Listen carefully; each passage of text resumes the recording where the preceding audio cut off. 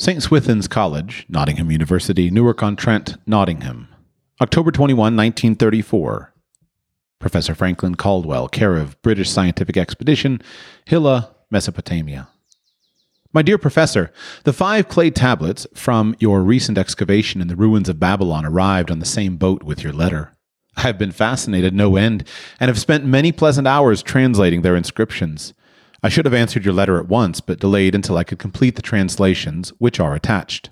The tablets arrived without damage, thanks to your careful use of preservatives and excellent packing. You will be as astonished as we in the laboratory at the story they relate. One expects the dim and distant past to speak of romance and adventure, Arabian Nights sort of things, you know, when instead it discloses the problem of a person named Dabasir to pay off his debts. One realizes that conditions upon this old world have not changed as much in 5,000 years as one might expect. It's odd, you know, but these old inscriptions rather rag me, as the students say. Being a college professor, I'm supposed to be a thinking human being, possessing a working knowledge of most subjects. Yet here comes this old chap out of the dust-covered ruins of Babylon to offer a way I had never heard of, to pay off my debts, and at the same time acquire gold to jingle in my wallet. Pleasant thought, I say, and interesting to prove whether it will work as well nowadays as it did in old Babylon. Mrs. Shrewsbury and myself are planning to try out his plan upon our own affairs, which could be much improved. Wishing you the best of luck in your worthy undertaking, and waiting eagerly another opportunity to assist, I am, yours sincerely, Alfred H. Shrewsbury, Department of Archaeology. Tablet number 1. Now when the moon becometh full, I, Dabasir, who am but recently returned from slavery in Syria, with the determination to pay my many just debts and become a man of means worthy of respect in my native city of Babylon, do here engrave upon the clay a permanent record of my affairs to guide and assist me in carrying through my high desires. Under the wise advice of my good friend Mathon, the gold lender, I am determined to follow an exact plan that he doth say will lead any honorable man out of debt into means and self-respect. This plan includeth 3 purposes, which are my hope and desire. First, the plan doth provide for my future prosperity. Therefore, 1/10 of all I earn shall be set aside as my own to keep, for Mathon speaketh wisely when he saith, "That man who keepeth in his purse both gold and silver that he need not spend is good to his family, and loyal to his king. The man who hath but a few coppers in his purse is indifferent to his family, and indifferent to his king. But the man who hath naught in his purse is unkind to his family, and is disloyal to his king, for his own heart is bitter. Therefore the man who wisheth to achieve must have coin that he may keep to jingle in his purse, that he have in his heart love for his family, and loyalty to his king. Second, the plan doth provide that I shall support and clothe my good wife, who hath returned to me with loyalty from the house of her father.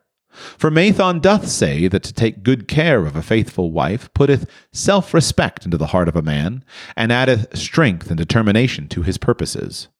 Therefore 7/10 of all I earn shall be used to provide a home, clothes to wear, and food to eat, with a bit extra to spend, that our lives be not lacking in pleasure and enjoyment. But he doth further enjoin the greatest care that we spend not greater than 7/10 of what I earn for these worthy purposes. Herein lieth the success of the plan. I must live upon this portion, and never use more, nor buy what I may not pay for out of this portion. Tablet number 2. Third, the plan doth provide that out of my earnings my debts shall be paid. Therefore, each time the moon is full, 2/10 of all I have earned shall be divided honorably and fairly among those who have trusted me, and to whom I am indebted. Thus, in due time, will all my indebtedness be surely paid. Therefore do I here engrave the name of every man to whom I am indebted, and the honest amount of my debt. Faru, the cloth weaver, 2 silver, 6 copper. Sinjar, the couchmaker, 1 silver. Amar, my friend, 3 silver, 1 copper. Zankar, my friend, 4 silver, 7 copper. Askamir, my friend, 1 silver, 3 copper. Haransir, the jewel maker, 6 silver, 2 copper. Diarbekir, my father's friend, 4 silver, 1 copper. Alcahad, the house owner, 14 silver. Mathon, the gold lender, 9 silver. Birajik, the farmer, 1 silver, 7 copper. From here on, disintegrated, cannot be deciphered. Tablet number 3.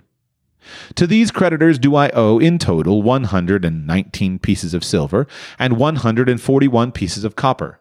Because I did owe these sums and saw no way to repay, in my folly I did permit my wife to return to her father, and didst leave my native city and seek easy wealth elsewhere, only to find disaster and to see myself sold into the degradation of slavery. Now that Mathon doth show me how I can repay my debts in small sums of my earnings, do I realize the great extent of my folly in running away from the results of my extravagances.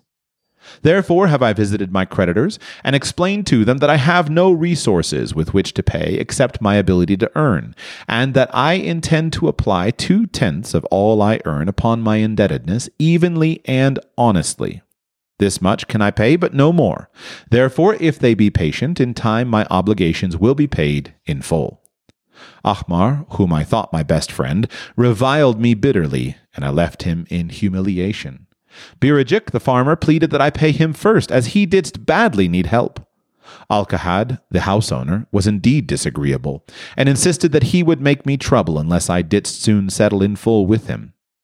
All the rest willingly accepted my proposal. Therefore am I more determined than ever to carry through, being convinced that it is easier to pay one's just debts than to avoid them.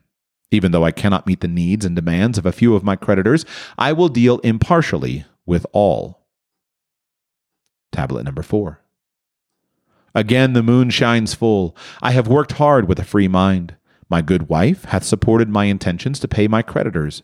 Because of our wise determination, I have earned during the past moon, buying camels of sound wind and good legs, for Nabatur the sum of 19 pieces of silver. This I have divided according to the plan. 1/10 have I set aside to keep as my own. 7/10 have I divided with my good wife to pay for our living.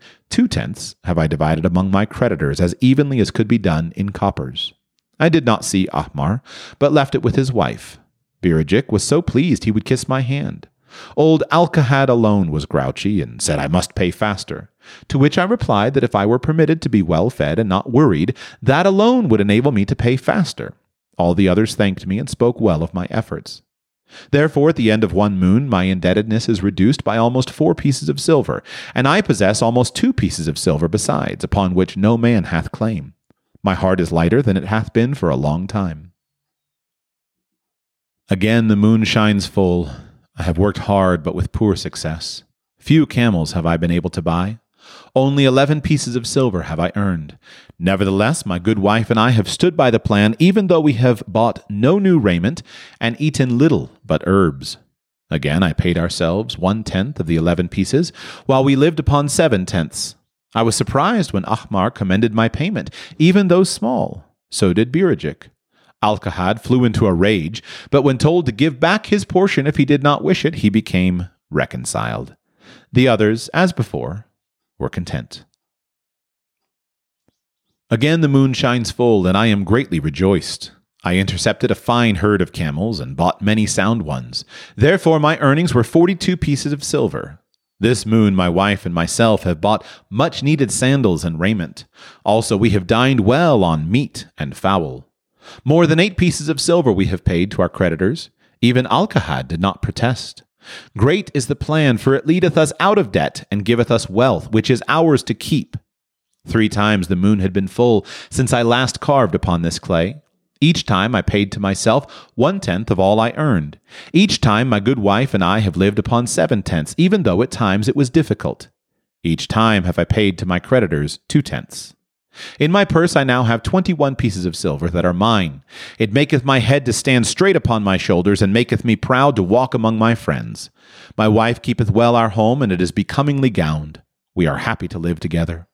The plan is of untold value. Hath it not made an honorable man of an ex-slave? Tablet number 5.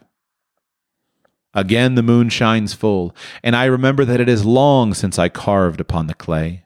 12 moons, in truth, have come and gone. But this day I will not neglect my record, because upon this day I have paid the last of my debts. This is the day upon which my good wife and my thankful self celebrate with great feasting that our determination hath been achieved. Many things occurred upon my final visit to my creditors that I shall long remember. Ahmar begged my forgiveness for his unkind words, and said that I was one of all others he most desired for a friend.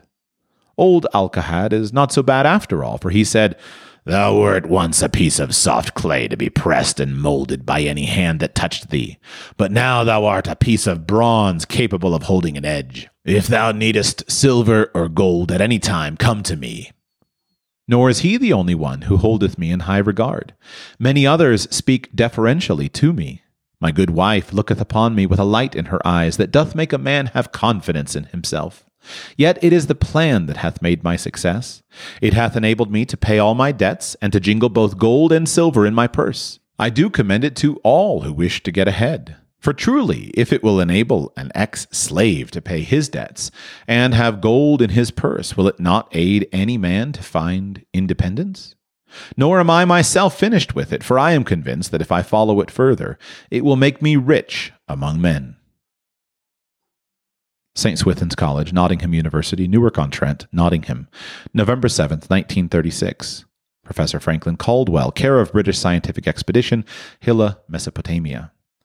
My dear Professor, if in your further digging into those ruins of Babylon you encounter the ghost of a former resident, an old camel trader named Dabasir, do me a favor. Tell him that his scribbling upon those clay tablets so long ago has earned for him the lifelong gratitude of a couple of college folks back here in England.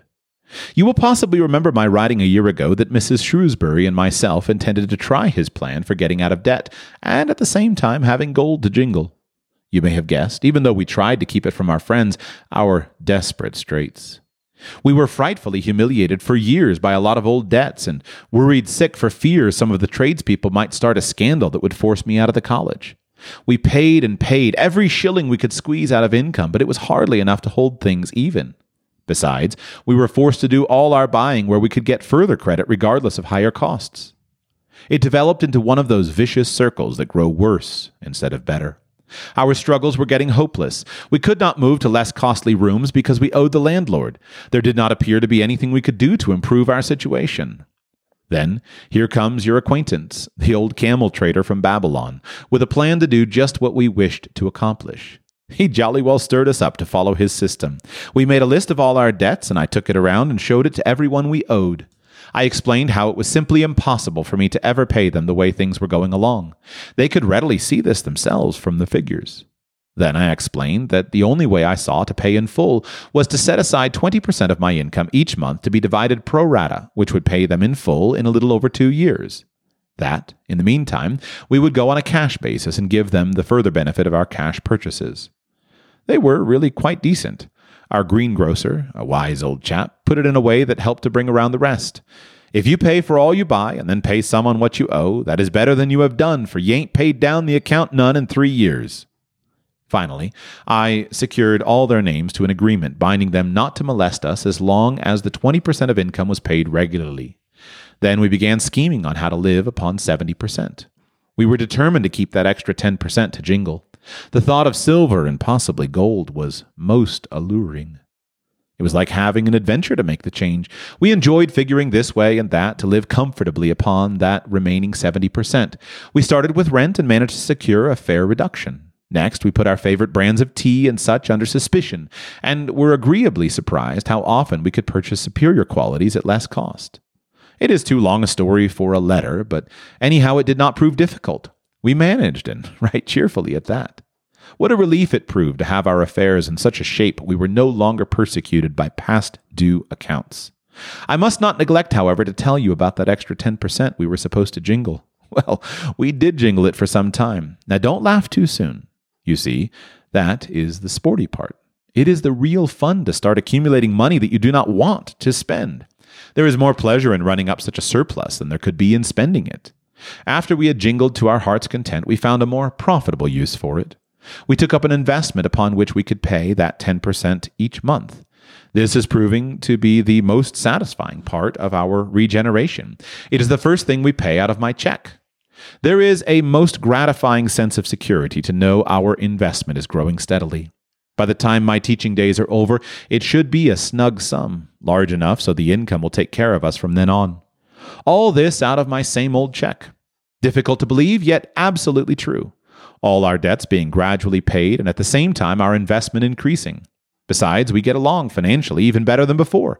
Who would believe there could be such a difference in results between following a financial plan and just drifting along? At the end of the next year, when all our old bills shall have been paid, we will have more to pay upon our investment, besides some extra for travel. We are determined never again to permit our living expenses to exceed 70% of our income. Now you can understand why we would like to extend our personal thanks to that old chap whose plan saved us from our hell on earth. He knew. He had been through it all. He wanted others to benefit from his own bitter experiences. That is why he spent tedious hours carving his message upon the clay. He had a real message for fellow sufferers, a message so important that after 5,000 years it has risen out of the ruins of Babylon, just as true and just as vital as the day it was buried. Yours sincerely, Alfred H. Shrewsbury, Department of Archaeology.